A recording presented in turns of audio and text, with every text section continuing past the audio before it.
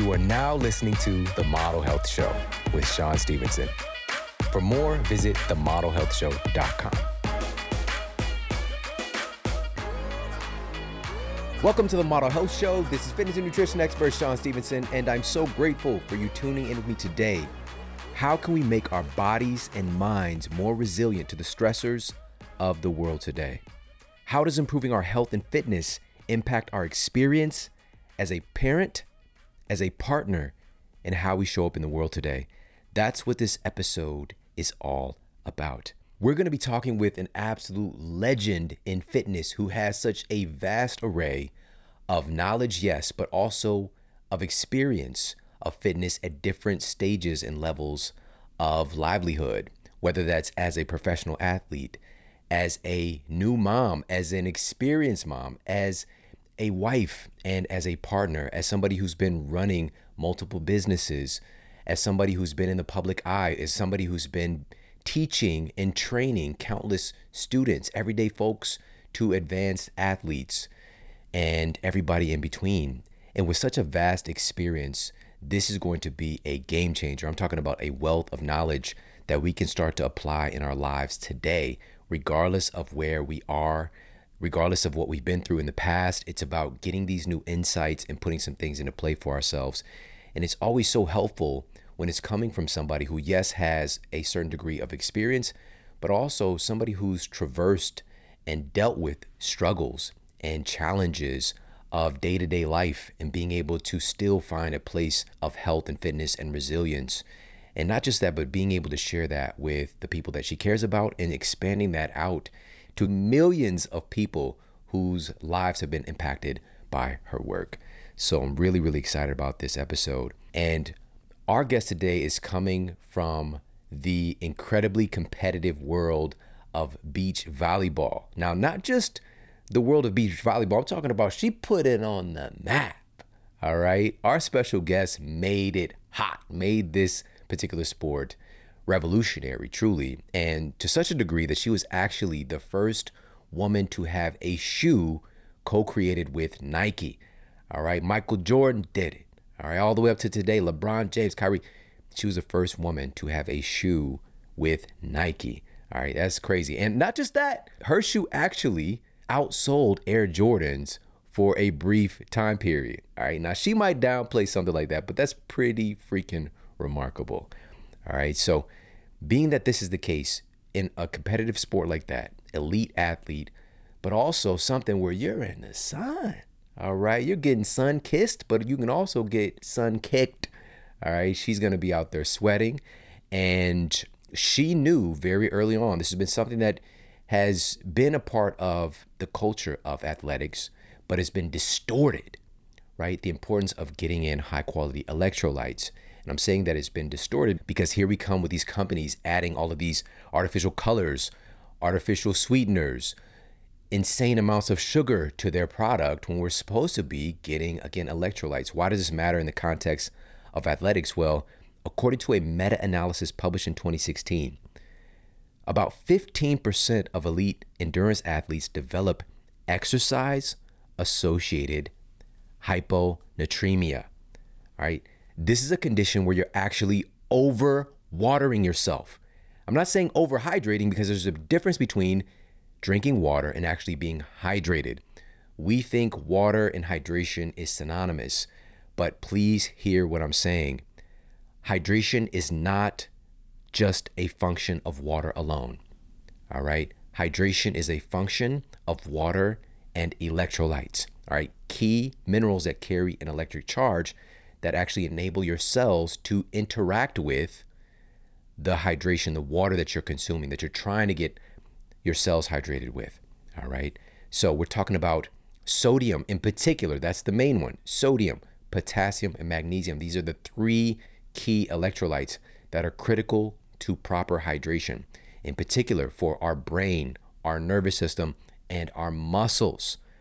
If we're deficient in these key electrolytes, we can actually be over-watering ourselves, not overhydrating, over-watering ourselves and creating a depletion in key electrolytes and a depletion in our body's ability to actually be properly hydrated. Now, again, upwards of 15% of elite endurance athletes develop this condition, but other estimates peg this incidence much higher depending upon the sport. And several of these athletes have experienced this condition as a consequence of low serum sodium. So we want the electrolytes, but we do not want the artificial colors. We don't want the sugar, the unnecessary sugar that's coming along with those electrolytes. This is why I'm such a huge fan of Element. Go to drinklmnt.com/model to get the very best electrolytes in the world. These are the electrolytes that professional teams are now turning to. They're ending the days of these sugar-laden Gatorades and Powerades, even if it's on the outside of the dispenser where athletes are getting their beverages from, inside, all right? Because they might have a contract, you got to have Gatorade displayed on the sideline. Inside of that, for several NFL teams, I've got the inside information here. They're actually putting Element into those containers for the athletes, all right? Because they are well aware of the profound performance benefits and being able to protect the athletes from the downsides of excess sugar consumption and these artificial colors that should simply not be in anything that's related to health and performance. And so get yourself ahead of the curve and get yourself hooked up with Element. And by the way, you get a free gift right now. You get a free gift with every purchase from Element. So head over to drinklmnt.com/model. Get yourself some of the best electrolytes in the world, and you're going to get a free gift, a free sample pack of a variety of the different salts for you to try out, the different electrolyte flavors for you to try out. All right, so head over there, check them out, drinklmnt.com/model. And now let's get to the Apple Podcast Review of the Week. Another 5-star review titled The Best of Podcast for Inspiration and Information. What a useful show for anyone concerned about their health and just being the best version of themselves. Today's show featured 11 top health and motivational speakers, from Dr. Daniel Amen to Eric Thomas and Tony Robbins. Thank you for all the good you've done for listeners who need to know they can be amazing. Oh, I love that so much. Thank you so much for leaving that review over on Apple Podcasts. I truly, truly do appreciate that. And we've got another instant classic for you today. Now, our special guest, her bio reads like a legendary action movie mixed with a little bit of romance and some drama. Gabrielle Reece, aka Gabby Reece, is not only a volleyball legend, but an inspirational leader, New York Times bestselling author, wife, and mother.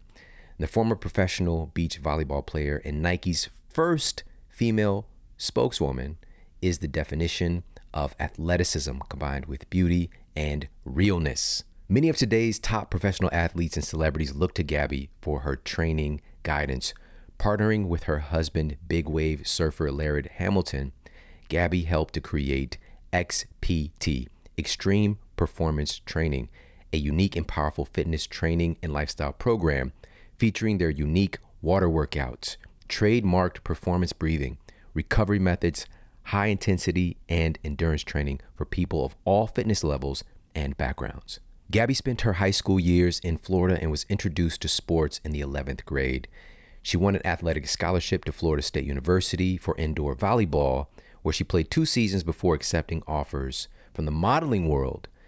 Despite the demands of modeling and competing, Gabby set 2 school volleyball records for FSU that still stands today. As a Florida State star turned pro, Gabby trained hard and honed her skills in beach volleyball and eventually competed in the Olympic 4-on-4 Challenge Series, as well as the Beach Volleyball World Tour, where Gabby's 4-person team took first place at the first ever Beach Volleyball World Championships.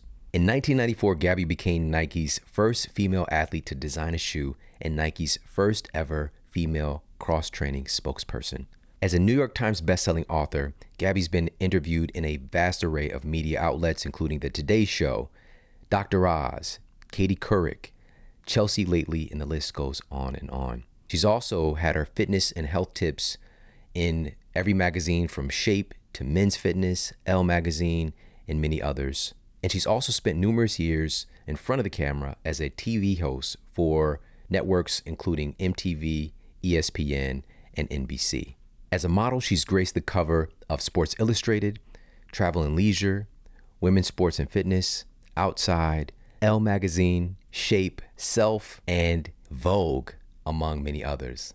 Don't tell me that you model if you ain't been in Vogue. Oh my goodness. And to top it all off, Gabby has been named one of the 20 most influential women in sports. And she's here now to share her incredible insights on the Model Health Show. Let's dive into this conversation with the one and only Gabby Reece. Gabby Reece, welcome to the Model Health Show. Thank you for having me. It's such a treat. Of course. Well, I first of all want to ask you about why, for yourself personally, why do you make your own health and fitness a priority? You know, I think it was luckily I got forced education coming through sports. And so, playing in high school, playing in college, playing professionally, and hopefully you're paying attention enough that you start to really understand that feeling good physically also supports your sense of well-being. Yeah. And so, quite frankly, I think it was that default, and also even being injured. Playing sports, I've had many injuries, and you knew what it felt like to need assistance, even if it was temporary. Yeah. And so once you learn that, and you can learn it young, especially with injury, you think, oh, I'm going to participate in avoiding this. And I'm also going to realize that the greatest gift that I truly own is my health. And then it got reinforced. I met Laird at 25. And so now I'm in a partnership with somebody who, for the same and different reasons, sees their health, emotionally, mental, physical, as a priority. Mm-hmm.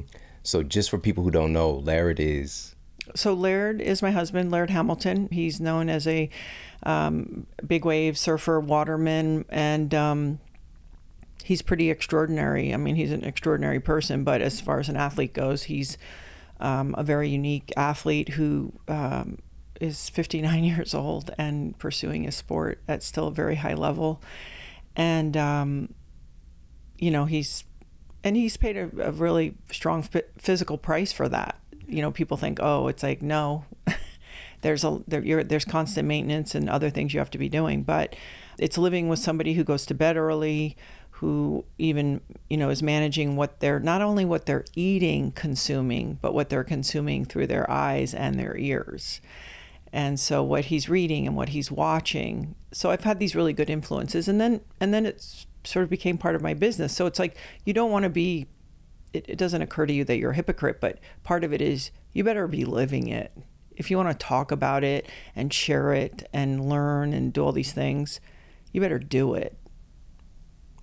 Yeah. I love that. I mean, one of my favorite qualities about a person is people who are congruent.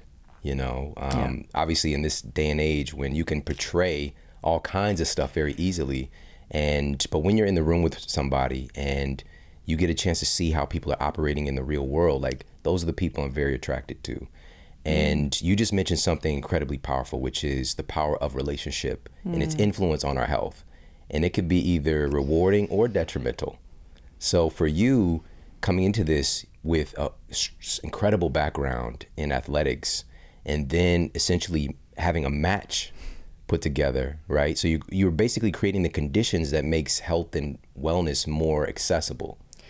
Yes, and it also makes it not something that you do, it just is, and it's a part of your life. I will say this, and I think it's really important. It also has to be done in a way that there isn't that stress around it, because then that's counterproductive, right? Like you're trying to eat and do all these things, but I know a lot of people who they almost put a stress around it, and I feel like that's not the way either. So I want to be really clear that I'm very serious about it, but I still try to approach it with a soft hand so it doesn't feel like something I'm doing. Because otherwise, like all people, I'm rebellious too, right? Like I don't want to be told what to do. I don't want to feel like I'm adding one more thing. So I try to actually incorporate it in a way that has a softness to it so that I can do it for a long period of time. Because otherwise, the training's hard enough, not eating French fries at every turn if I wanted to. it's not that that's become, certainly it's easy, but it's sort of like there's enough things in it because you're using self-restraint or you're exerting a lot of energy that I'm trying to find the softness within it as well, so that it's like we're not being healthy. It's like, be healthy. It's like, okay, well, we're out here doing our best and we try to create environments where we can be successful. So that means like, hey, hang around people that maybe they're doing it the same way. How do we cook at home? All these things. So I want to make sure that people understand I don't have it figured out, but what I do know how to do is create an environment to at least put me in a position to have a good practice and to be successful. Yeah, that is so powerful. So this also speaks to knowing oneself. You said that, you don't like being told what to do, but no. And I very much relate to that. And at the same time, we're also very coachable, I would imagine. And for me, it's even in that choosing of a coach, right? And the congruency in that, it opens me up more to essentially, in a way, be told what to do. But framing is a big deal for me. And so I would imagine, again, what would the relationship look like with you and Laird? I would imagine there's some head bumping from time to time. It's a great question. It's an interesting thing. I think with Laird and I, we've learned, we joke about it. We used to call it the Cold War, or in military, I always get this wrong. It's like mutually agreed destruction, MAD. I think we both know that the other person is pretty willful. And so we share information. And I used to joke that if I found, let's say I researched a supplement for like 2 months and I thought, you know what, this thing is showing up rock solid, I would never go to Laird and be like, I've been researching this and so and this and that. You should take it. What I do is I go, hey, I've checked this out. I'm going to experiment with it. I got some extra in case you wanted to try it. Yeah. And I just leave it to him for him to decide. So we've learned, what's that thing about a warrior has a sword, they just choose to, they choose not to unsheath it. And I think both Laird and I are really trying to practice that, not only in our individual lives, but our lives together, which is, I'm not here to tell you how to live. I'm not your mom.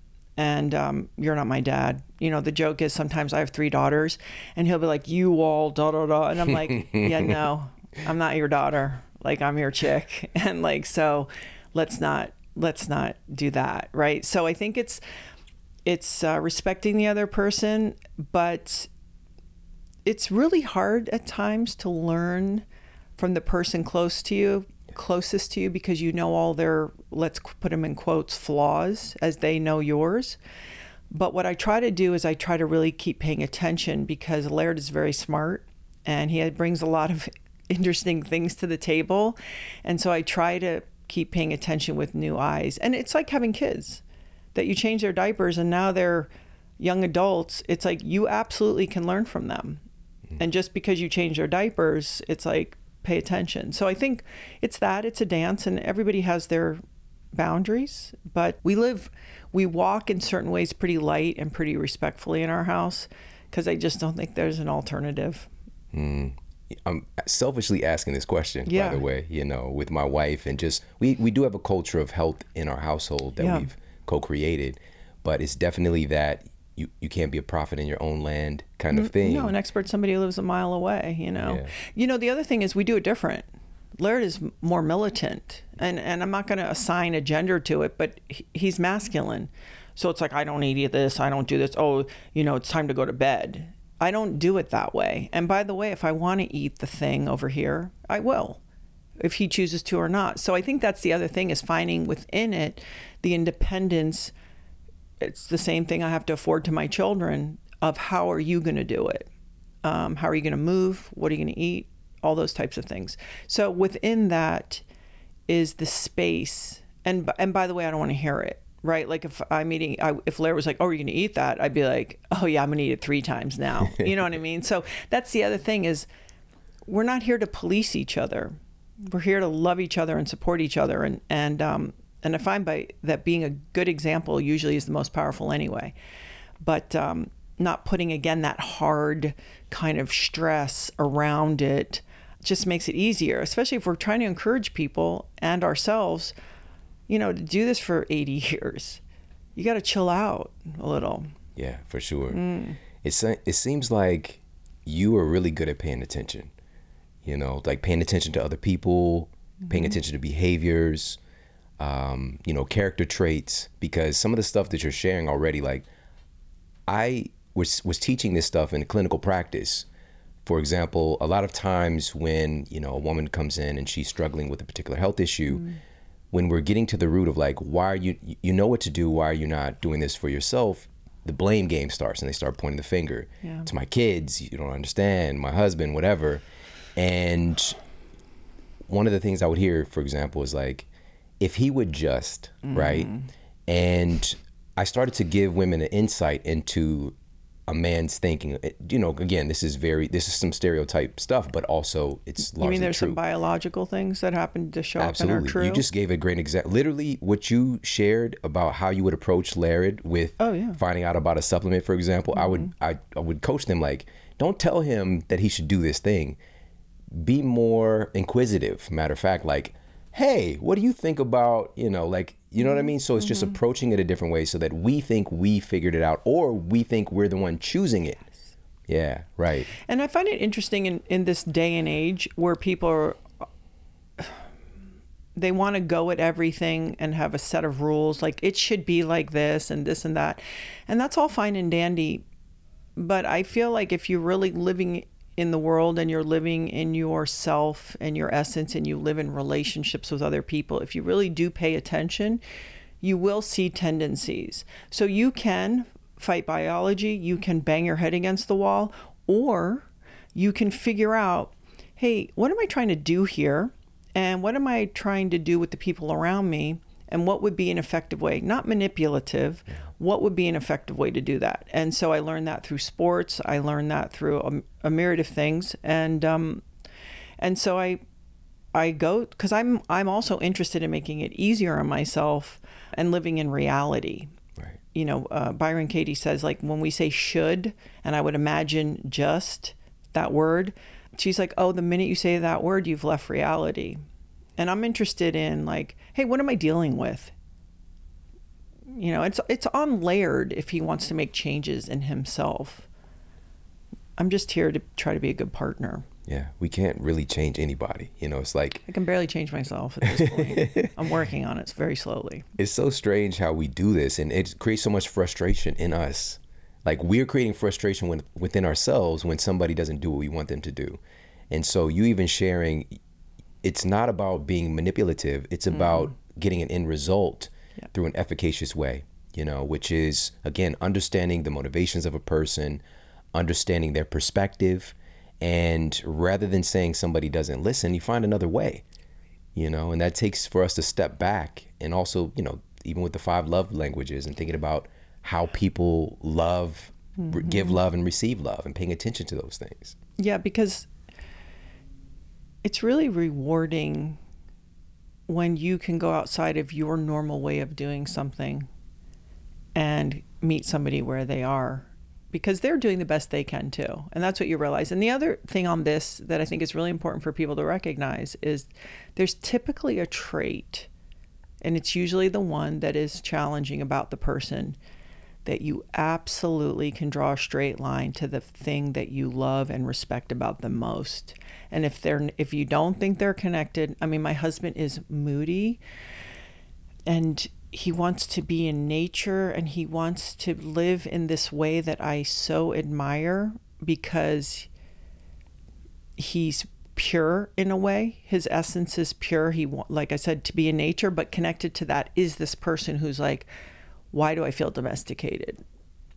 And so why would I just respond to the one side? Why would I not try to help him and figure that out? And it's the same with children. It's the same with friends. It's the same. So I don't know if it takes a little bit of distance and maturity to be like, of course they're like that, because look exactly to the straight line to what it's connected to.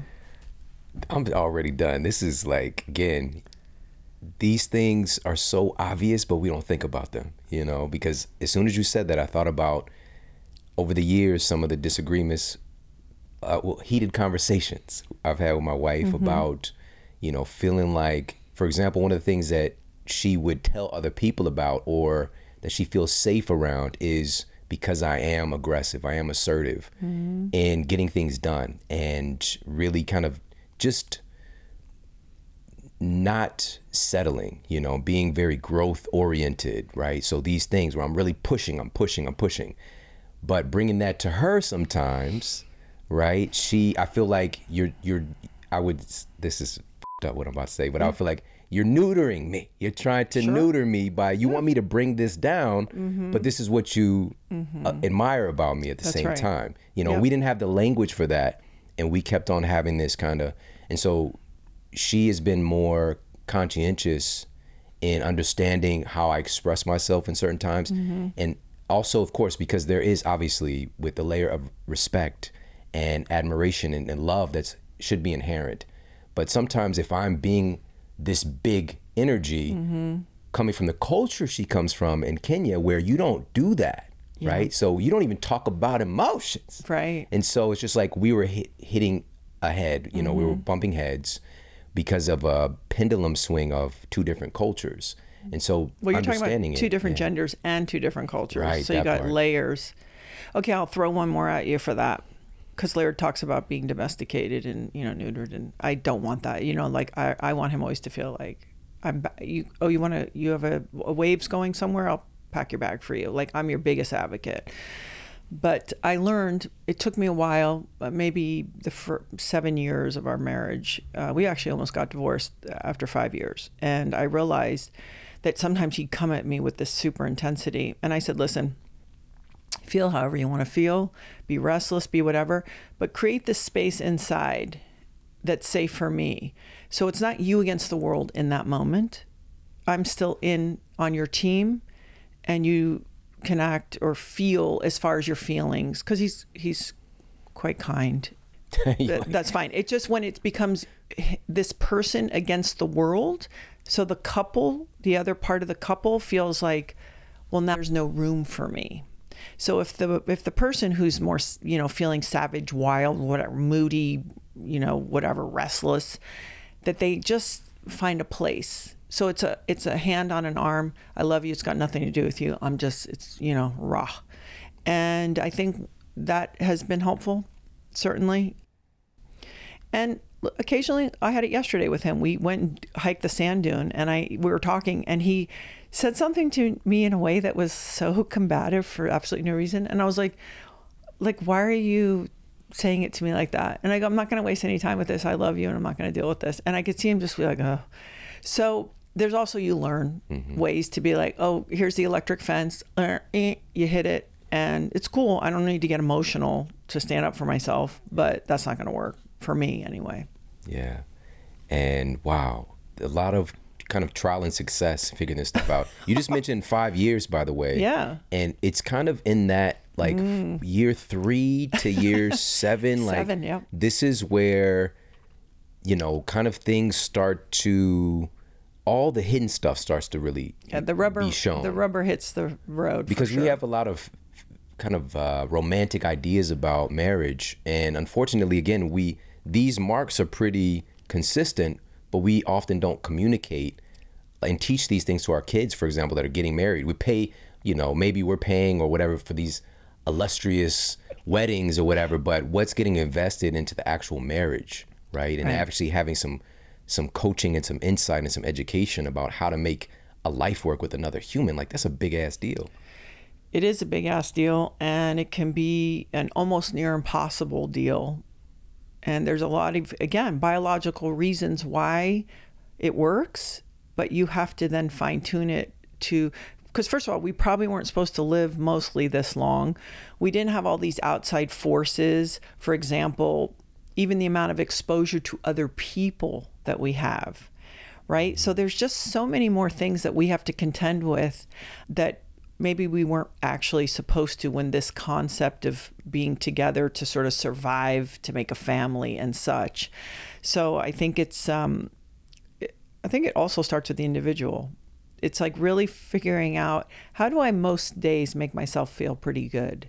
People have to ask themselves that question and figure out what those things are. And if it's, if it's shopping, it's going to be a problem. But it's like, if you could have a practice in place that it starts at least for you, that you know how to make yourself feel that way. Because I love my husband and he is very special and dynamic, but there is nothing he could do to make me happy.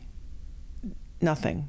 And so that's really still on me. Now he enhances my life and the richness I have in this experience with another person, and kind of in that nitty gritty way, it's immeasurable. But I think we've got to teach our children, it's on you first. And then we can go from there, for sure. Yeah. So how does, from your experience, fitness, focusing on your health, how does that transfer into other areas of your life? We talked about this a little bit at the beginning, but also you've now worked with and trained countless people. How do you see that for other people as well? How does that transition from, focusing on fitness go into other areas of our lives? I always say it's just about the organism. And so, for example, we do pool training. Hopefully you and your son will come and give it a go. And believe me, I have people who don't love the water. It's okay. I'm already there. I have a boxer from Detroit that was at my house like 2 weeks ago who doesn't even swim, but it's fine. I mean, NBA guys who don't swim, they jump. But my point is this. I tell them, listen, we're in the pool. It's objective. You're dealing with fear. You have no air. There's tasks that we put in place that the only way you can do it is if your mind is right. And the water's an objective, representation of that. It's not my opinion. So I can say to you, okay, we're going to go there and back with no breath, with weight. And the first time you may not make it, but the second time you did. The only difference was your frame of mind, right? Okay, your eyes were more narrow, you were more relaxed, your jaw, even how tight you're holding the weight burns oxygen, right? All these little leaks that we have as people, holding tension and stress and all these things. So my whole thing around fitness is I'm trying to make the organism more efficient. I'm trying to make the organism more sensitive. And so it's great. You want to bang iron, you want to run around a track, you want to do CrossFit, whatever, you want to swim, whatever the myriad, hopefully you have a combination of a bunch of things, yoga practice. It's so that I can function in my day-to-day life better, that the organism is more in tune and more efficient. I think a lot of people get it wrong with like, oh, my bicep, my pecs, all these things, my sport, which is cool. But I think it actually is a bigger thing than being healthy, being fit. It's being effective. It's being efficient. It's being resilient. It's being intuitive, right? Like you feel your body more, so then you feel the world around you more. And being in this space, I mean, I went to college in 1987 as an athlete. So I have been in the space of movement for a minute. And what I've realized is it's so less about being fit and so much more about the other things and trying to tap into the best version of myself. And so when I see people, it's like, hey, cool, whether you're going to use that on the basketball court, or you're going to use it in the office, or you're going to use it when you're having a conversation with your teenager, it's still all coming from the same place. Now, do you get more specialized when you're an athlete? Sure, that's of course. But it's at the end game, it starts with us, this essence, this person. I don't even want to say this gender, this age. It's just this essence that we have to then be all these things. Yeah. I think the marketing for exercise has really messed up people's desire to do exercise because it's so based on superficial things. Sure. So I'm on a mission to reframe all the, like you just talked about. But that's not sexy. What I just said is not sexy. Yeah. It just isn't. I mean, you have to really do it long enough to understand that. And so if at first, the thing that grabs people, I joke with women all the time about the ice tub. I go, mood elevation, hormone regulation. And then I joke and I go, it also has been known to maybe be good for cellulite, right? Like I'm doing it obviously. And they're like, oh, okay. You know how to talk to me. So I think it's also trying to meet people where they are, but it's an unfair bill of goods that we sell them. It's like, oh, if you bang iron and eat this food, you're going to look like that. That's probably not going to happen. So that's where it's unfair. Yeah, I agree. Yeah, this is the thing too. Like it's about efficiency. It's about communication too. You've got to pull people in through the thing that resonates with them. And I think that something beyond the superficial keeps people long term. Well, when you feel good, like you sleep better, no food tastes better, and your energy's more consistent, and somehow you're not, as pissed off. And I always call it also distance from the edge. So the edge being my emotions, my reactions. I mean, maybe I'm sitting in this chair and I appear to be calm. The reality is I'm probably 4 inches away from being aggressive and aggravated and angry all the time. That's probably more in my nature, is this sort of intense kind of And so all I'm trying to do is have distance. And that movement and that food gives me more distance to decide how I want to react. And so I think for people, when they start to really get a sense of that, they go, oh, I understand why I'm doing this. But if an issue, it's like, hey, you need to lose 10 pounds, 15 pounds, whatever, great. It's cool. But it's a trick, Yeah. For you, it could be, irritation. For someone else, it could be depression. Right. For someone else, it could be, anxiety or, losing track of a sense of value, whatever, creating that distance between you going into that place. Yeah. That's powerful. Yeah. And you have to do it and also know yourself. Like when I get overwhelmed or something, it puts me on my heels, I don't get quiet or anxious. I get aggressive. And so I'm like, that's not, because that's fear. So who am I kidding? And I don't want to live like that. Yeah. Now, you said this R word a few times. What's the R word? Resilience. Throughout this conversation. Number one. And adaptability and resilience. What are we doing? Yeah. It's so tied to life itself, And recently in our history as a people, we've seen, and again, you've been around and in the world of wellness for a long time as an athlete, as just a human being here on planet Earth. Recently, we've seen what can be portrayed as or seen as a lack of resilience. Yes. And, right now we're at I feel a really interesting point as a species, because certain things that are required for healthy expression of our, genes or whatever the case might be, to build that resilience is being more and more siphoned from our species.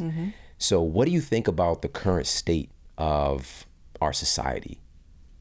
It's a big question, and I won't say I'm often confused, because I feel like there's things where even certain realities are being, like, up is not up anymore, down is not down. Like, I'm like, okay, this we didn't have to debate certain things prior to the last 3 or 4 years. I think that the phone and technology, I will start with this. I think we're in a transition, and transitions are uncomfortable. I don't know what the other side of the transition is, but that's what I feel like this is, or I'm choosing to think this so that I can observe it more rather than just go, what the hell's going on? And also to keep an open mind, because part of is the way my brain was hardwired, the way I grew up. I'm trying to stay open to go, well, maybe we're moving into something new and different that I don't understand. However, nature is savage. To work is savage. To try to accomplish anything is difficult. So I think where there's a disservice is for people to think that Uber Eats is going to show up and drop off food at your house, and everyone you think and feel is going to agree with every thought that you have and belief is total bullshit. And I think that if you can't hear things that are different than what you think and feel without getting really upset, then we have done a disservice to the group below us. And also part of me feels like something about it feels a little on purpose. And I don't understand why and where it's coming from. But it feels like a neutralization, a softening, and also a distraction. I feel like there's a lot of feuding over things while other things are happening that feels like a really big distraction. So there's a part of me like I don't buy any of it in a way. But yeah, I certainly worry for my children. My youngest daughter is in high school. The telephone has made everything really easy. it's like, oh, I customize everything. Everything shows up for me. I don't have to wait for anything. So I'll be interested, because no matter what, nature is still doing what it's doing. Right. Our biology is still the same. We haven't changed our biology yet. So I feel like we're going to have a lot of either unhappy and sick and frustrated people that won't have the skill set to work their way out of it to the thing that they want for themselves. Yeah. So I don't know. And it makes me think that we still have, and certainly my generation, a job to do to be good examples. That's the other problem. There's a lot of bad acting adults. If you look at politics and all this feuding, the adults aren't acting particularly well. So you've got, kind of a group below that's sort of frustrated and anxious. And then you have the group above they're acting pretty shitty. It's like there's not a lot of great examples out there. So my hope is those of us who feel like we could at least show up and try to be positive, whatever that word means, or hold a line. How about that? That we're trying to hold a line and impact maybe at least the people in our sphere. But yeah, otherwise it's going to be a rude awakening for sure. Yeah. You just said something really profound, tying in nature to all of this, because you just saying, nature in and of itself is savage. And something's always eating something. Mm-hmm. But also there's a principle about nature and all of life that most things take time. You can't just plant a seed and yell at that fucker to start, give me some fruit. It takes time and it takes conditions. And we've devolved to a sense to where all of these conditions for us to match the reward it's a mismatch, right? So everything is on express, when in reality, even that food getting delivered from DoorDash, it took, we'll just say that you're ordering something that's higher quality. All right, maybe It's some grass-fed, whatever. It took time for that grass to grow, for the animal to consume it, for the animal to grow, and all the different the conditions in the environment. The list goes on and on. The processing, the shipping, the yada yada. There's so much that goes into that. But we have this immediacy, and then we start to bleed that over into other areas of our lives. And also, coupled with that, we're pulling away movement. We're pulling away things that our genes would expect us to do to get to those things. I'm saying all this to say that, yes, there are people that can leverage those moments of expediency to I just made, hey guys, it's like somebody, he's just turned 20 years old. I made $1 million last month by, whatever with this algorithm on, and they're selling this life to other people, right? That this can happen to you too. Here's a spoiler alert for a lot of those guys. It disappears just as fast as it came. Yeah. And for those that, and also for the most part, 99.9% of people aren't going to achieve those same results, right? So we're living in a distorted reality. And I think one of the most important character traits that we can instill in our kids and the next generation is patience. Oh, patience. It's already hard enough to come upon before TikTok. And now their brains are getting hardwired. It's 15 seconds, it's 8 seconds. I see it with my youngest daughter. Again, I wonder, I heard this quote that, we don't live in the world we were born to, right? So I'm open to this concept that, are we merging with technology? I don't know. I'll be dead, certainly by the time it happens. But the thing is our biology, like you said, as it is today, cannot handle the world that we're living in. I talked to a young man who just graduated from MIT recently, this gentleman, his name's Christian. And he was saying, he's totally in tune with this AI thing. And he goes, but my hope is it actually takes a little time, because what we would need to, because then he's saying, jobs that people don't want to do, right? And so I go, yeah, but the problem is in this moment, who we are, we don't self-regulate. What percentage of people self-regulate? Very few, right? So you're going to have a group of people that'll be like, awesome, I'll take the check and I'll watch, I'll lay on the couch. And he's like, yes, that's why I'd like it to take time, because then maybe we would train younger people to then think about other things. So the importance of learning or growing things, or the myriad of things that would make this, utopia, let's say, if AI took over all the jobs nobody wants. Because my thinking would be like, no, we need those jobs. We should do those jobs, all that. But I have to get over myself, right? Yeah. So if I looked at it that way, I thought, okay, that would make more sense to me, where you would then be able to raise people, but you can't just like throw social media at them and then make everything easy. And it's not, like you're saying, it's not a good bridge. So I am curious, but patience is going to be, that's why they need a passion, because I think when we understand that part of what's going to really make us feel good is that we have a purpose, and whatever our purpose is, it's still going to take work and time and patience. And so maybe rather than saying, okay, we want to teach you patience, maybe we want to drive you to try to figure out what your real passion is.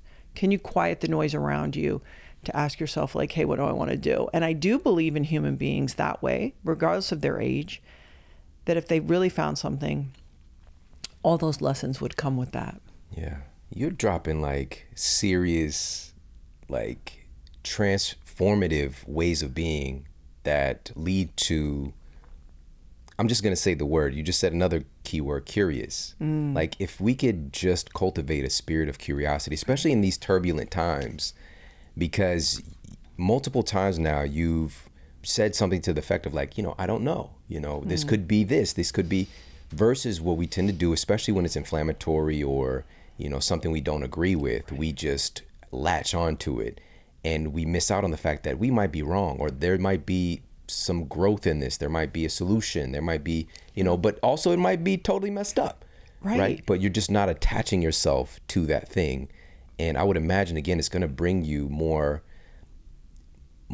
peace, because also there's a lot of unrest. Yes. That people are experiencing too. And I'm not going to lie, I really like to lock everything down. I want to put meaning on everything. I want to put everything in its place. My natural personality is to just be like, this is how it is. This is right. That's wrong. All of that. And I can actually say that the journey of a relationship and having children has made me look at that and go, that's not going to serve anyone, including myself. And so the whole point of trying to be a better human would obviously, once you've learned something isn't working, to stop doing it. And, because then you're kind of an idiot, right? So it's sort of like, I really don't want to be an idiot. I'm okay saying I don't know. I'm okay not being the smartest person in the room, but I really don't want to be an idiot. Like, make new mistakes, do something else. So if I have any level of, 3D success, it's because I'm a person who probably tried to look at something and go, all right, what do I need to learn from this? Even though it's uncomfortable. Yeah. Got a quick break coming up. We'll be right back. I've got some very bad news for you about vitamin C supplements. Most people have no idea that typical vitamin C supplements are made from corn syrup or cornstarch derived from GMO crops. The synthetic ascorbic acid found in most vitamin C supplements is structurally similar to naturally derived whole food sources of vitamin C, but they are not the same thing. Whole food and whole food concentrates of vitamin C have hundreds of other bioactive cofactors that make vitamin C work miraculously in our bodies, while synthetic vitamin C is the very definition of a one-trick pony. In fact, by being devoid of essential cofactors, synthetic vitamin C supplements can be outright harmful to your health. For instance, a 2013 study published in the Journal of the American Medical Association Internal Medicine found that participants taking synthetic vitamin C supplements had twice the risk of developing kidney stones. Another study from researchers at USC found that a daily dose of synthetic vitamin C thickened the walls of participants' arteries 2.5 times faster than those not taking the synthetic supplement. This is absolutely insane because, number one, it's one of the most popular standalone supplements in the world and commonly found in most multivitamins. Number two, whole food-based, whole food concentrates of real vitamin C are remarkably effective in lowering the risk of cardiovascular disease, even in people engaged in high-risk behaviors like smoking. A randomized, placebo-controlled study published in the Journal of Cardiology had 20 smokers consume a whole food concentrate of vitamin C in the form of camu berry daily over the course of a 1-week study. And it led to significantly lowered oxidative stress and lowered inflammatory biomarkers. What's more, there were no changes in these markers in the placebo group who received an ordinary synthetic vitamin C supplement. Because of the damage humans have done to the soil microbiome, levels of vitamin C are notably lower in typical foods.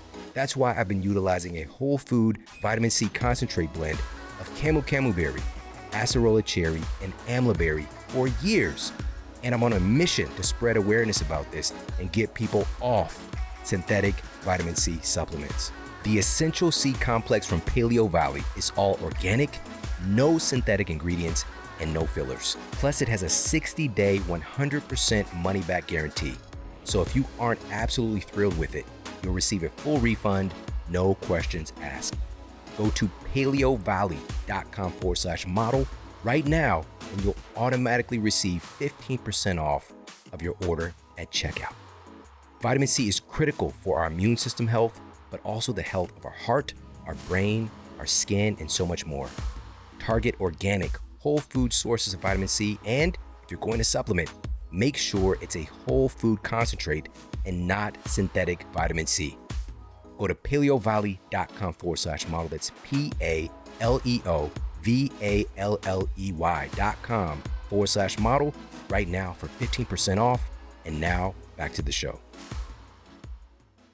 To go back to this point again with things taking time in nature, same thing with fitness. You go to the gym the first time, we'll just say you haven't taken care of yourself for decades.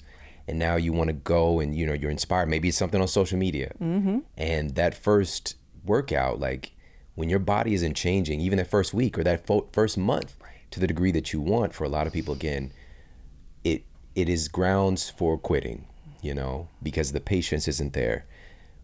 But here's the thing, there are changes happening beneath the surface. And also over time, we're talking about decades of investing in something, you pick up all these different skill sets and a level of resilience. And I want to go back for you to the beginning, mm-hmm. because I'm curious myself, what got you into this world in the first place? Why volleyball in the first mm-hmm. place? Honestly, okay, I'm 6'3", so let's just start with the most obvious thing. I moved from the Caribbean to Florida my junior year of high school. I was 6'3" at 15. And so they were like, you are going to play volleyball and basketball. And I do like physical motion a lot, but I wouldn't say I was like this crazy tomboy girl growing up. I was always active and living on an island. I think I was also looking for a family, a tribe, a place to fit in, and certainly athletic girls are more similar in certain ways. And I really, and I've said this, I really like who I am in that environment. I respect myself because it's an environment that you are uncomfortable. You have to work hard. You're getting sweaty. You're learning something new. You go to practice one day and you couldn't do it, and you sort of could do it a little better. All of that really turned me on a lot. And so I thought, I like myself in this environment. And because it's positive stress. You don't need to go out and like party or pick a fight with somebody. We're always looking for stress. I think we're looking to get into it, right? It's just nature. So why not find the stuff that's not going to ruin your life mm-hmm. and maybe could be fun. And so that was initially why volleyball, for sure. Wow. So there was some natural selection involved, and also, it's going to get anchored through other things. Mm-hmm. And so you finding that's powerful, like that the need which we all have that need for tribe, for connection, for family, and finding that. And here's the cool thing about today with technology is that you can find people who are into whatever weird thing you're into. Some people are super into, Pokemon, and so you could find Pokemon and other people that are like you, Pikachu stands and the whole thing. And, so that's one of the benefits. But from that, how do we go from indoor volleyball mm-hmm. to beach volleyball? There was really no choice. So when I graduated college, I had become a decent player indoor. And you go to Europe and play indoor professionally. That was your only option, or was never the plan. I was living in New York and going into college in Tallahassee. So I was modeling in New York and playing ball for Florida State, going back and forth, back and forth. Then when I was done, I was like, okay, I don't really want to live in New York City. So I moved to Miami. At Miami, I picked up the beach game, never played. And after about a year and a half, I had a woman there named Barbara Bierman. I'll never forget her. She's like, you should move to California and try to play professionally. And it's so good when you don't know better. I was like, oh, okay. I moved, it's like, Beverly Hillbillies. I moved up my car and moved to California. And at that exact time, a 4-on-4 tour started on the beach, which was a much closer game to indoor. So it was already going to be better, faster, if that makes sense. And that's how I ended up on the beach. And I loved it. I really loved it because it was this interesting hybrid. Also, the surface is a little more forgiving. You get more powerful, but yet less pounding. And then now you're around some real badass girls. Like, these are no joke ladies. These aren't like, oh, yay, Division I college, which is incredible. These are all, Olympic players and indoor Olympic players, and these are women, and these are serious, powerful humans. So it was great. It was really great. There was a lot to learn, and I like this idea. There's moments, and people who've done sports understand this, or music maybe, where every once in a while you hit it perfect.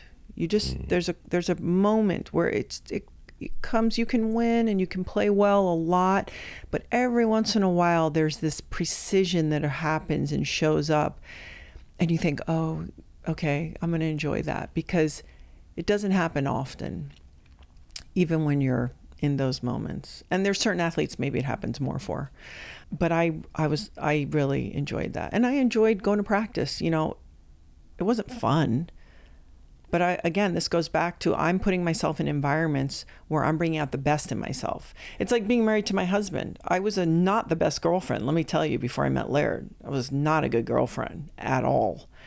And here I put myself with a person who then brought out the better sides of me. So there was probably a lot of that. And listen, volleyball is a fun game. That's awesome. It's a lot of fun. Wow. So obviously, the accomplishments were crazy, all right, during that time period for you. You're on all these magazines, with the modeling stuff and with the beach volleyball stuff. And you experienced something lots of things exceptional, but some things that were unprecedented. And I want to ask you about this, about your working with Nike. Oh, right? I wonder why you're asking me about Nike. I kind of got the stuff I'm on, joking. You have a giant swoosh over your head. And, so here's the thing. There were some iconic shoes already, related to different athletes. Sure. But you were the first woman to have your own shoe designed with Nike. Yeah, I was very fortunate. I was given a designer named Tinker Hatfield, who might be one of the most famous designers at Nike. I didn't know that at the time. He's the one who did quite a lot of the Air Jordan. And so listen, when they put you with somebody who is very, very talented, he's brilliant, you're headed, it's a good chance for success. And I was a good communicator about what I wanted in a shoe. And my category was not volleyball, it was cross training. That was that notion in the beginning with Bo Jackson, if you really want to get back into it, with just this idea of like, I'm going to do a lot of different things, which is how people train, and certainly athletes. So this is called good fortune and good timing. And that's the other thing of life, is you can have quite a lot of things going your way, but if you're not able to recognize good luck or good fortune, you're silly, so that was what that is. Yeah.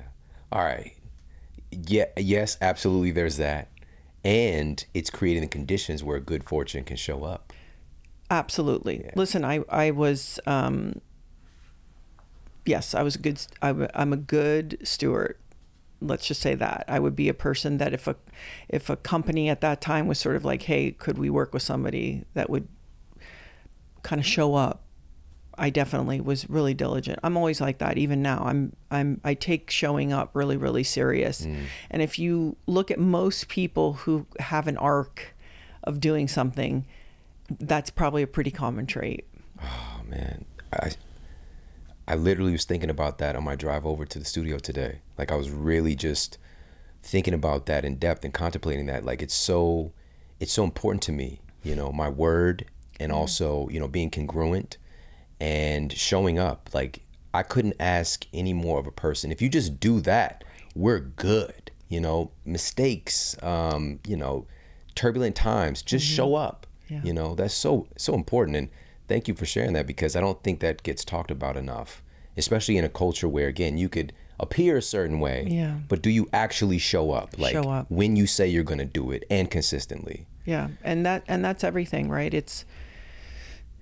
I will say this for anyone parenting, because there's no way to do it right, and we never feel like we are getting it right. But a big part of the gig is show up. And somehow that will really take care of so many things in the long story. Because imagine even kids will see and be like, you know what? My mom is so annoying, but she shows up, you know, or whatever story they have. So I think that is, and I mean, show up with your eyeballs present, like not, okay, I'm phoning it in and I'm, you know, my body's here, my spirit's not. It's like, yo, show up. Yeah. And it activates for me an even stronger superpower or resonance with people when you are present, especially today when there's so much, you have an entire world right there in your pocket, right? And so for you to be present with somebody, that really means something. And so you had the first iteration of your shoe with Nike, and I think the second one that you had actually outsold Air Jordans for a time period. It did, but I think only like a month. So what? Oh, okay. Don't downplay. That's amazing. Are we gonna hold on to that? That's it's probably crazy. the end of his cycle, and my shoe just came out or something. Yeah. Listen, Laird says this quote, and by the way, I know why we're talking about this. And I had no idea. I mean, I was like, this is great, but I'm sort of a workhorse. I'm sort of a blue collar girl. Don't go too high. Don't go too low. It's just because I know it's theater. Part of it's theater. Yeah. I always knew that. And I think because maybe growing up in the Caribbean, it's like, there's a part of me that's pretty simple in a certain way. But Laird heard this quote from, I think it's a Navy SEAL. It was like, never let your accomplishments be greater than your dreams, right? So it's not about not enjoying something, but it's about also, you're going to live and die in that. That's connected to identity, right? And so how do we go like, man, I'm so grateful and this is so cool and I'm going to enjoy it, and anyway.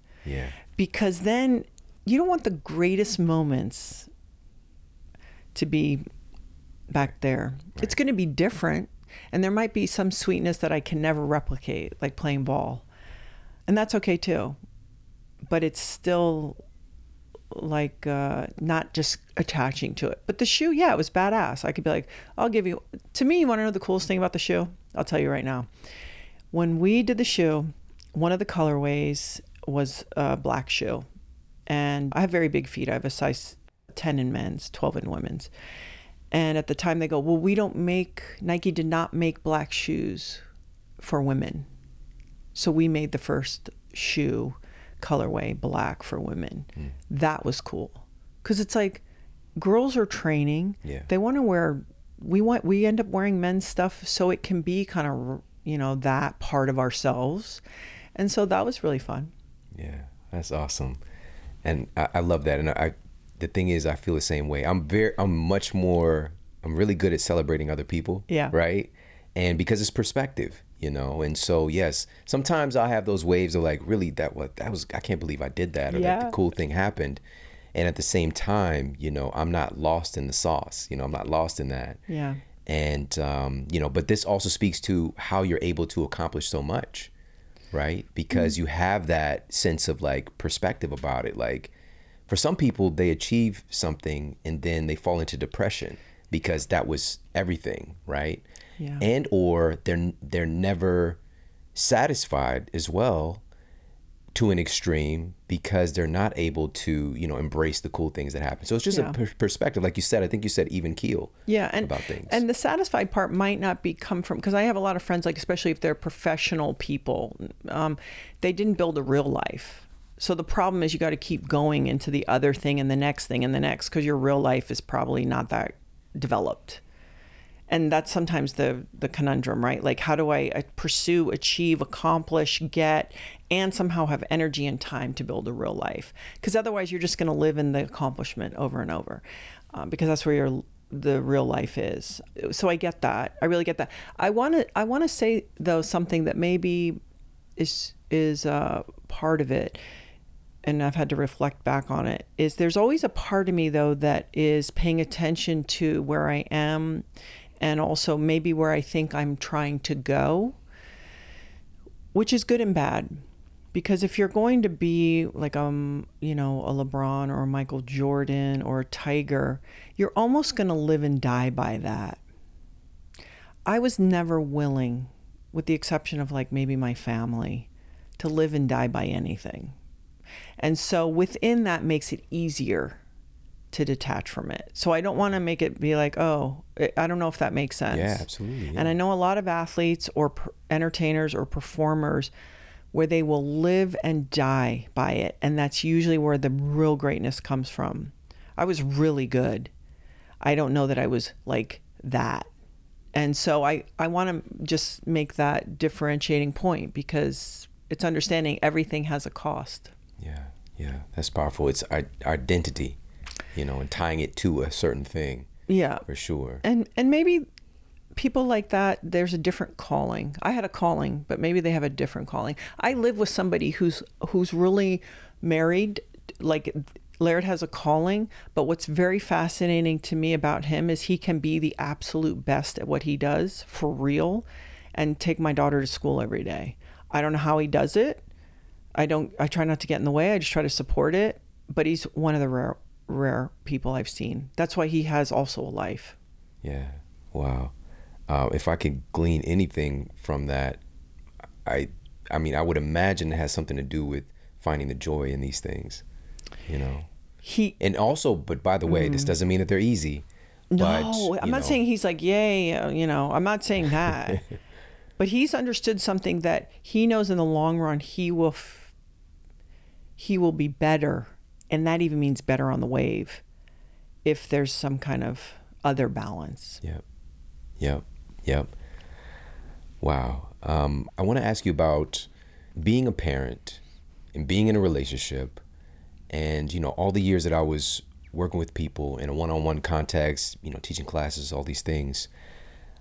A really consistent thing for parents, especially for moms, was putting themselves last. Mm-hmm. Putting themselves on the back burner, self-sacrifice, even if it wasn't conscious.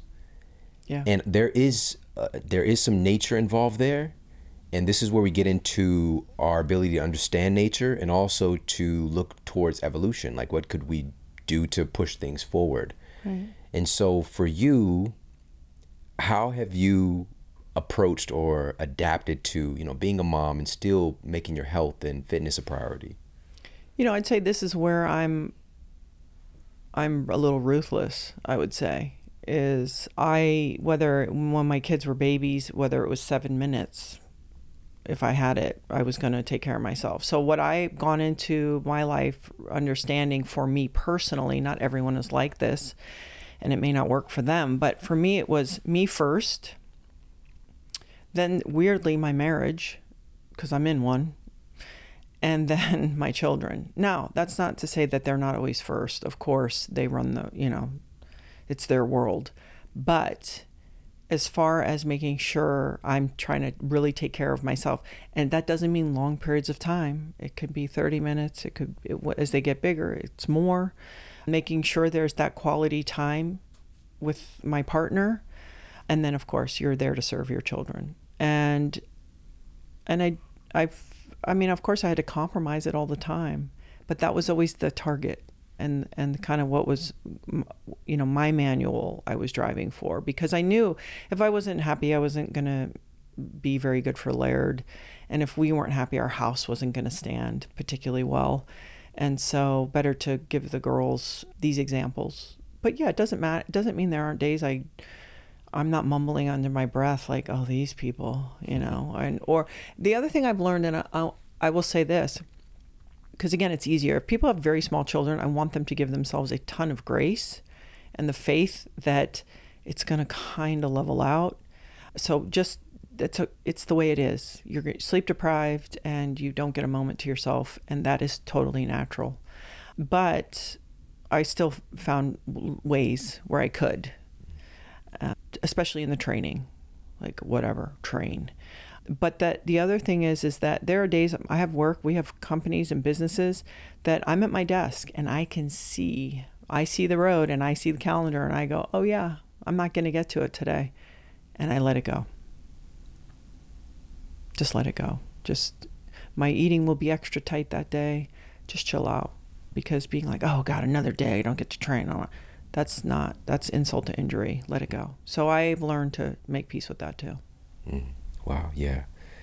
That's powerful, because obviously another word tied to parenting is guilt, and I know that a lot of people experience that because, we're always monitoring, measuring, how much are we messing our kids up, basically, and, because there's always going to be this sense of self-sacrifice or sacrifice somewhere. But I want to kind of circle back to this because,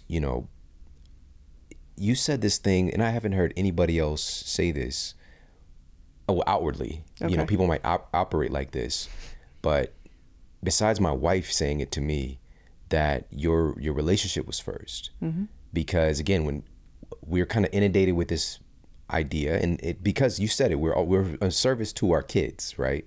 It just will happen. So when my youngest son was born, I remember her telling me, he's just a little baby. She was like, "You're first." Yeah. And I was like, I didn't know how to take it, because I'm just like, isn't he like, I know I'm the back seat now, but I'm just gonna have to deal with it. But no, it's because our relationship being strong makes the parenting, dare I say, easier and or more resilient, more adaptable, all the things when we have a strong unit.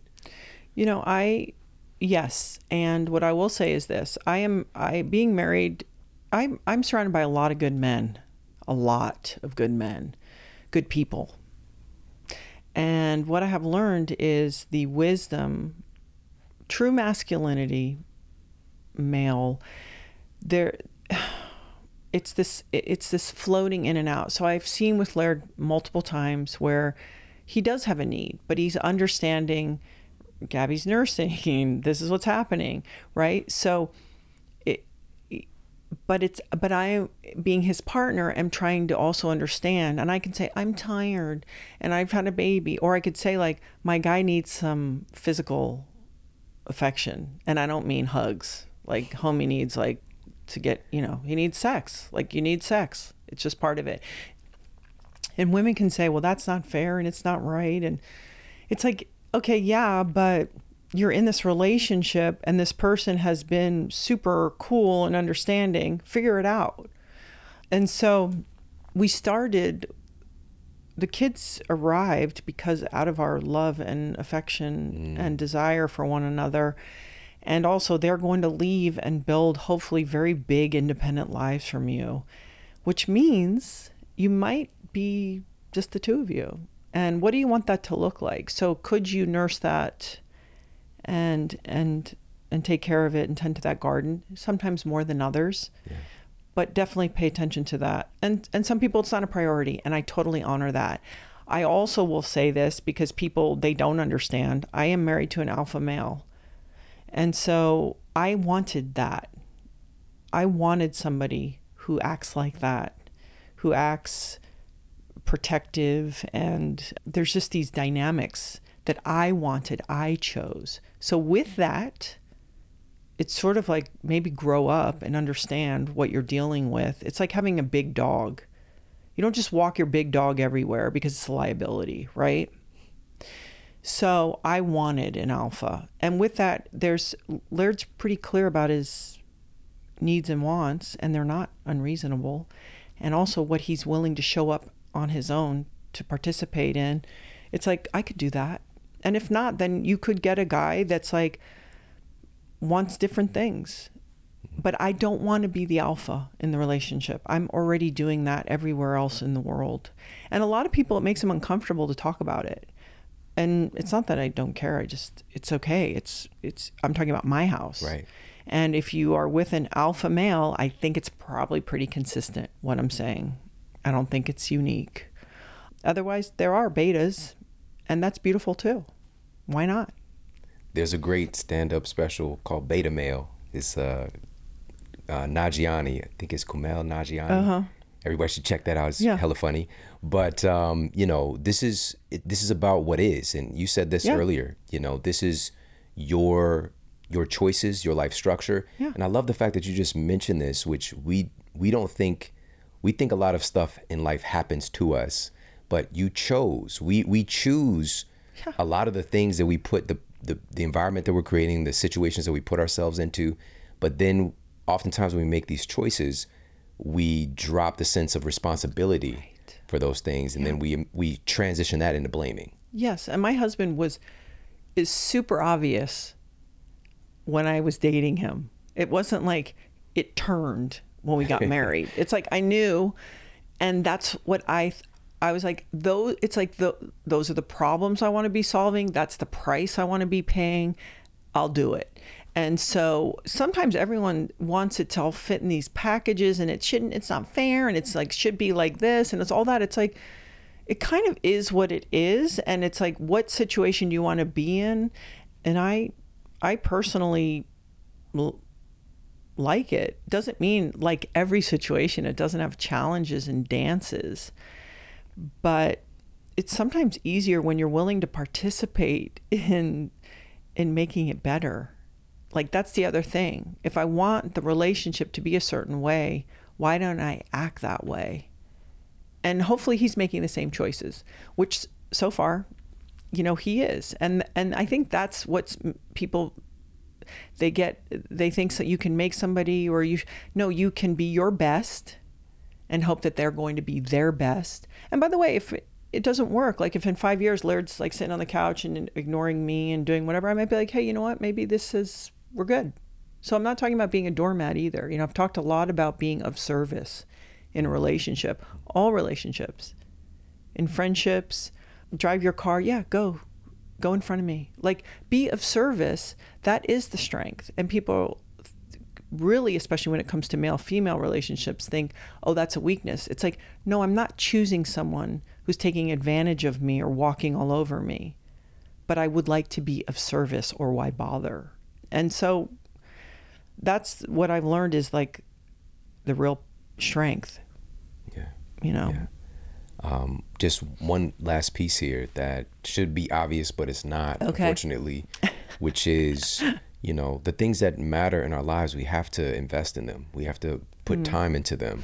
And unfortunately, you know, we might say, or even have a superficial belief that our relationship is the most important thing, besides taking care of ourselves. But are we actively investing in it? You know, are you learning? Are you, you know, because again, a lot of us even getting into relationships without any kind of modeling or awareness of how this stuff works. So are you learning about this stuff? Are you learning about yourself? Are you learning about, you know, your partner? And investments go a long way. And I want to ask you about, you mentioned this earlier, but this training modality, right? So it's XPT. Oh, XPT. Mm-hmm. Right? Can you talk a little bit more about this particular, because again, you've done all kinds of fitness. Sure. Why is this so remarkable? First of all, what is it? Okay. And why is this so valuable? Well, so XPT, the sort of that's breathe, move, recover, and then you'd sort of add nutrition and something else. But the whole thing came from an experiment. Laird was trying to figure out ways to train in his off season to be better in the water. I grew up in the water, and so we were kind of his crash test dummies. And so in a nutshell, it's you can do, hypoxic and cardio training, you can do ballistic training, and you can do it without really crushing your joints, quite frankly. And you have to deal with yourself, because when you are, when you have less air or you're running out of air, but you still have to make good decisions. So how do I put myself again in that positive stress over and over and still have to make good decisions? So we have that component. We have a breathing component. There's a breathing app. We incorporate heat and ice like so many people. We've been doing that for probably about 10 years. So the whole idea would be like, if you are going to recover, participate in recovery. So using breath or using sauna or using ice or the combination. The movement is important. So there's a movement aspect, and then the pool, though, for me is sort of one of the more interesting components, because I think it can help, certainly selfishly myself, train much harder, much longer, not only in the duration of time I'm training, but for years. And we have a ton of athletes that do it as well. And what I want to say about training, and you know this from your own experience, it's about a lot of different things. I do HIIT training. I think Dan Garner, do you know Dan? He's a nutritionist. He works with Andy Galpin, Dr. Andy Galpin. He said something that really stuck with me, and I'm going to say it. When anyone talks in absolutes, run. And so training is a constant, and it's like doing things and changing and doing. So this is one way. And what we say about XBT too is there's certain fundamentals that are going to be forever and universal, but we're trying to still learn and grow. And so to, tweak and add modalities, but the pool training is very unique, I will say. And because most cardio also takes kind of a certain toll on your body, and this is a way that you can do a lot of cardio and not crush yourself. And if I was a jumping or ballistic athlete, I would put my butt in the pool. I wish I had known about it when I was competing, which of course I didn't. You always get it after, because it's pretty extraordinary. I can go and do 400, 500 jumps in the pool and get the benefit and not feel just beat up. Can you give some more examples like that? So you're underwater. Are you fully submerged? Can there's share? About 35 exercises ish. So let's say on the deep end, 10 to 12 feet, I'll take a single dumbbell and jump off the bottom, and then use my hand to come up to the top. I take a breath on the in when I'm up. So take an inhale. On the way down, you're letting all your air out.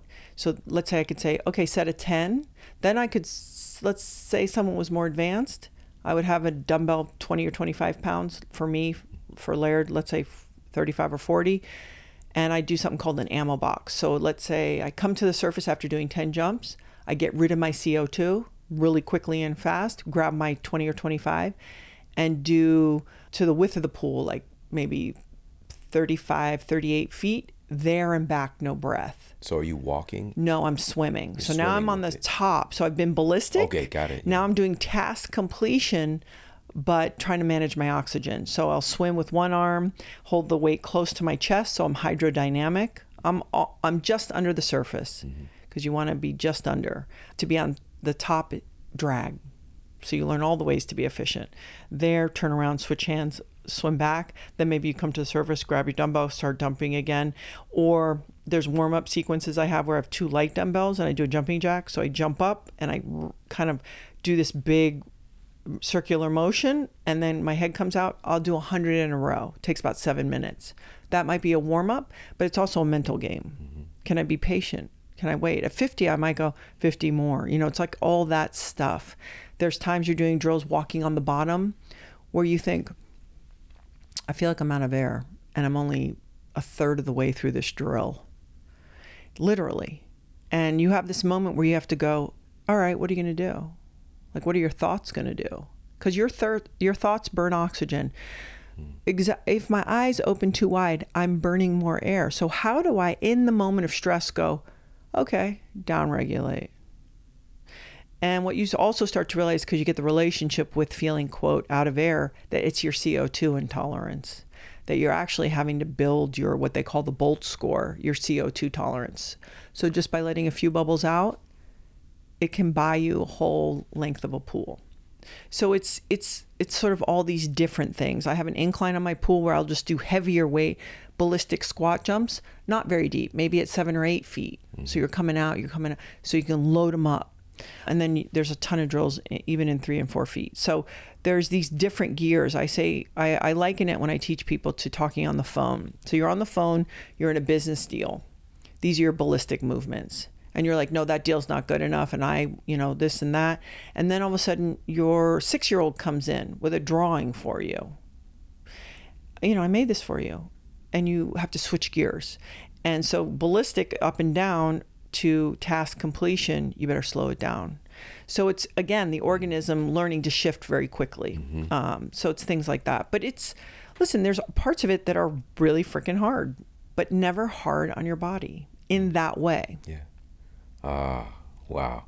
You're going to find out. Yeah, I'm going to find out. It's so remarkable. Like you just said, if you would have known about the jumping capacity. I could have been so good and not hurt myself so much. We live and we learn, truly, and just to speak from experience, like, fortunately, when I lived with my grandmother, we had the neighborhood swimming pool we would go to. And then even when I lived in the inner city, we had a rec center for a stint. And so we were able to just, have access to a pool. Right. But actually knowing some things to do. Yeah. And, again, I didn't grow up with a pool or near water. Yeah. And having access to a pool today, after experiencing an injury, I can't even tell you how much it helped me to, number one, reduce pain and also accelerate the recovery because I got those muscles to be able to fire without that gravity. And, for example, like tearing a calf muscle and then being able to actually take steps. I couldn't take steps like just on the road. I was like limp, like the muscle wouldn't fire correctly. But in the water and walking slowly, I could get it to fire. Yeah. And you get that support from the water. And being able to I couldn't do calf raises standing outside the pool, but in the pool, especially the deeper I got, I could get up onto my toes, right? And so taking those things, because that your brain and your nervous system, it's not even always the muscle itself. It's a safety thing, right? And creating that safety signal. And if you really know your body, especially again, the years that you invest, when you're okay to do certain movements, but your brain and nervous system could be trying to protect you. Right, as they should. Yeah. We have Christian McCaffrey and a kid, Ronnie Stanley. We had a lot of ankles last year, and it was interesting to watch them be able to be explosive without that fear of, when I land, it's not going to be, really, really brutal. Yeah, no, the water is a gift. And I would encourage people it's not about swimming, because swimming for a lot of people is boring. It's hard too, by the way. Swimming for swimmers, hats off to you, but you can use the water in a real way. And it's metaphorically, I always say to people, especially people who are a little reluctant to the water, think about water. When you develop a relationship with it, water, everyone thinks pulls you down. But when you develop a relationship with water, you realize it can also hold you up. And when we can get that, it's soft, it's hard, right? Like, how do we learn to drive ourselves, our bodies through water? It's really an interesting exploration for sure. Well, this has been a great exploration, hanging out with you and learning. And, you've been teaching people for so many years, a wide variety of health and fitness modalities, and also, creating things as well, programs and nutrition. And also you have a show as well. That's just like freaking awesome. You have some of the most incredible people on your show. Can you let everybody know where they can find your show, connect with you, learn more information about your nutrition products and things like that? Well, first of all, thank you for having me. And can we say that when we first met, that I said to you that, I was thinking about you, and then you pulled out your notes, and I was on a list of like a few people that you, I guess, thought you were going to reach out to? Yeah, I just written your name down that day, and then we ended up meeting each other. Yeah. Crazy pants. It is crazy. So the Gabby Reece show, I know, really original. My whole thing was like, and even we have a food company, Laird Superfood. How do we democratize health a little bit? Because the other thing is sometimes you get into it and you go, oh, wait, this shouldn't be for only people who have the resource of time and money. So the hope with the show is like interview these very best people, but try to bring it to an actionable kind of 6th grade level. Because there are so many things, as you know, because you're talking to people all the time, that are out there, whether it's in fitness or in medical care, science, that is available to people right now, and maybe they don't even know. So that my hope with that is, I call it also forced learning, which is what you're doing, where I'm reading tons of books and having to talk to people and learning more. And I'm trying to figure out how to keep that pocket of my life open. So what I love about the show is learning from other people, but it also really keeps that forced learning going any way I can. And that's my hope, is just that there's some value, that someone hears something and they go, oh, I have a friend who could use that, or I could use that. And also, without getting into it, it's also from a female's point of view, a little different. I mean, 45% of my audience is male, but I am a female. And a lot of times I feel like this space is talked by men more, which is great. But I also think, as a female, having navigated being a mom and even gotten pregnant and gotten back in shape and whatever, it's like just another voice out there. But making the content, because good content, good information is genderless, obviously. So it's ultimately committing to the communication of the information. Yeah, I love that forced learning. I just shared that for the first time. And this is so crazy. Like, even just us meeting and my drive over here and the thought process that I had. And also, for the first time, we just crossed our 10-year anniversary of the show. Congratulations. Thank you. That's amazing. Congratulations. Yeah, it's weird because, That's great. But I shared 10 of the biggest lessons that I learned in 10 years of creating the show. And one of them was that this show kept me accountable and gave me forced learning. Every single week, regardless of what's going on in my life, I'm going to show up and I'm going to be prepared. I've been diving into your world. Yeah. And, whether it's reading a particular book or it's doing research for a solo show, it's kept me every single week. I'm improving, I'm learning, and being able to then concentrate those things and to share it with others, right? Mm-hmm. And so I love that forced learning. And where can we do that? Everybody think about that. Where can you give yourself that accountability? Because all of this stuff, it's about your mindset. That drives the outer stuff. So, whether that's through relationships, whether that's through, creating a certain anchor in your life of, putting on Gabby's show when you're doing your morning walk or whatever the case might be, but finding ways that you are constantly showing up, forced learning. Yeah. I love that. And again, so people can subscribe to your show. And also, where are you on social media too? I'm at Gabby Reece. So I'm on Instagram. I think I'm on Facebook. I don't know that I run that part of it. I do Instagram, Reece with a C, and I have a website that also will have all the information from the shows. So if people want specific content or a product that maybe was mentioned by somebody, the other thing is, and I know you know this, and I want to end by saying something we say in our house is there's only one first day. And you were talking about, like, when people get started, they don't see it's that first day. Just get through that first day if people haven't tried it. And it's not about changing everything all at once. So if someone's trying to improve their eating, it's not about like, okay, everything you love is gone. It's just making those small steps, but it's really about the practice. It goes back to what we started with, which is the people around us, the environment, and just having a practice. Because you and I could have all the information right here in our brains, and we might know, and I use that word lightly, but if we don't have a practice in place, you can't be successful. So for anyone listening, it's like, hey, just do the best at putting a practice together, because that's actually more important sometimes than the information. Absolutely. Absolutely. Besides that, it's theoretical.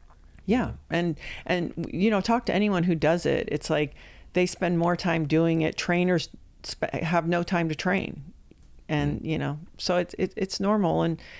And I think in this time that you mentioned being so kind of funky and sensitive and hysterical, actually, there's a lot of hysteria, we all need to be a lot stronger and a lot kinder. Yeah. And we'll get through it. Yeah. Those two things are not synonymous, by the No, way. they are the real ones. They go side by side. Absolutely. Yeah. Wow. This is awesome. Thank you so much for coming to hang out with me. I appreciate you. Thank you. Awesome. Gabby, Reece, everybody. Thank you so much for tuning into the show today. I hope you got a lot of value out of this. So many nuggets to extract from this conversation. Forced learning. Where can we put in place structures in our lives that force us to improve, that force us to stay curious, to stay an eternal student? How can we create structures in our lives that enable us to proactively keep learning and keep growing? Also, something that really jumped out to me during this conversation is knowing oneself, and also having the audacity to try to know others and to understand others, and to create more intelligent interactions and strategies in our communication so that we can lead our families and our communities to the places that we truly want to go, rather than constantly butting heads, which butting heads is going to happen. All right, we're going to get some crams out there on the streets from time to time, and that's okay. But if we really want to move the ball down the court, if we really want to keep on evolving as a people, we've got to work together. We've got to be more understanding. I've said this before. One of my favorite quotes of all time is from St. Francis of Assisi, and he said that we need to seek first to understand and then to be understood. And I'll tell you what, being in a state of health, in a state of higher fitness, it makes it easier to, as Gabby talked about, create that space, create those levels between our best self and our much more reactive, more primitive self. All right. Whether that more stressed version of ourself that shows up is the person who teeters into vast irritation or anxiety or depression, we're creating levels that create a buffer between our best self and when we land in that spot by working proactively on our health and fitness, making understanding and patience easier to access, especially when we need it most. If you got a lot of value out of this, please share this out with your friends and family on social media. Tag me. Take a screenshot of this episode. Tag me. I'm at Sean Model on Instagram, and tag Gabby as well. And let her know what you thought about this episode. She'll be keeping an eye out. So do that. All right. I'm going to keep my eye out as well. And I really do appreciate that when I see the sharing of the show on social media. And also, of course, you can send this directly from the podcast app that you are listening on to somebody that you love. And we're just going to keep the good times rolling. We've got some incredible masterclasses and world-class guests coming your way very, very soon. So make sure to stay tuned. Take care. Have an amazing day. And I'll talk with you soon. And for more after the show, make sure to head over to themodelhealthshow.com. That's where you can find all of the show notes. You can find transcriptions, videos for each episode. And if you got a comment, you can leave me a comment there as well. And please make sure to head over to iTunes and leave us a rating to let everybody know that the show is awesome. And I appreciate that so much. And take care. I promise to keep giving you more powerful, empowering, great content to help you transform your life. Thanks for tuning in.